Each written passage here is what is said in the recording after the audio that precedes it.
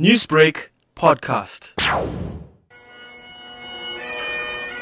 There was a somber mood as scores of people gathered in Durban to bid farewell to the great learner Miguel Louw, who went missing on July the 17th. The church was packed to capacity.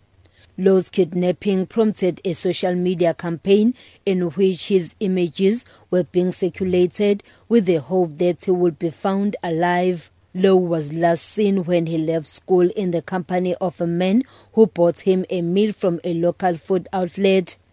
43-year-old Mohammed Ibrahim has been arrested for kidnapping. Louw's decomposing body was found in Phoenix, north of Durban, last week. The family says his death has united the family and the community. The boy's aunt Shireen Kill has described him as humble and loving. Louw's alleged kidnapper is believed to be known to the family.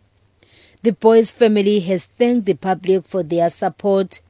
His uncle Miguel Louw spoke to the SABC before funeral proceedings began. We are so happy, although it's a sad occasion, that eventually the family can find closure on this issue.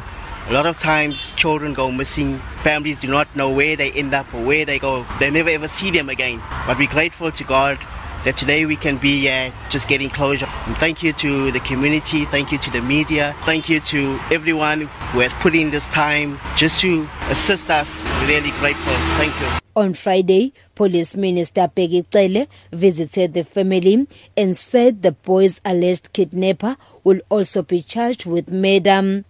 I'm Fanele Mhlongo in Durban. Newsbreak, Lotus FM, powered by SABC News.